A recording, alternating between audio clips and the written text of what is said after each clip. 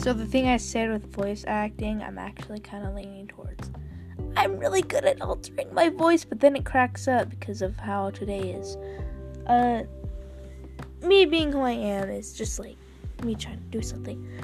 I'm probably confusing you, and you're probably being confused, and I'm confused.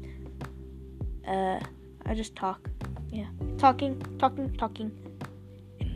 In different voices. And stuttering. Yeah, that's the one thing I do. I stutter. Fucking stutter.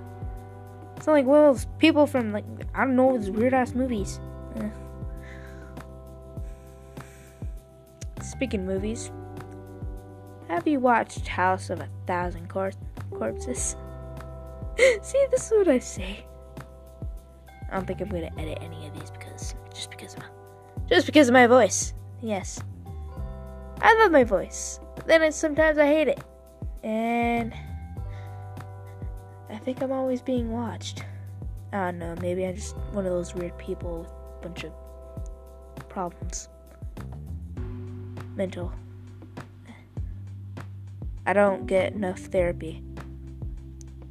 Well, who does? Haha.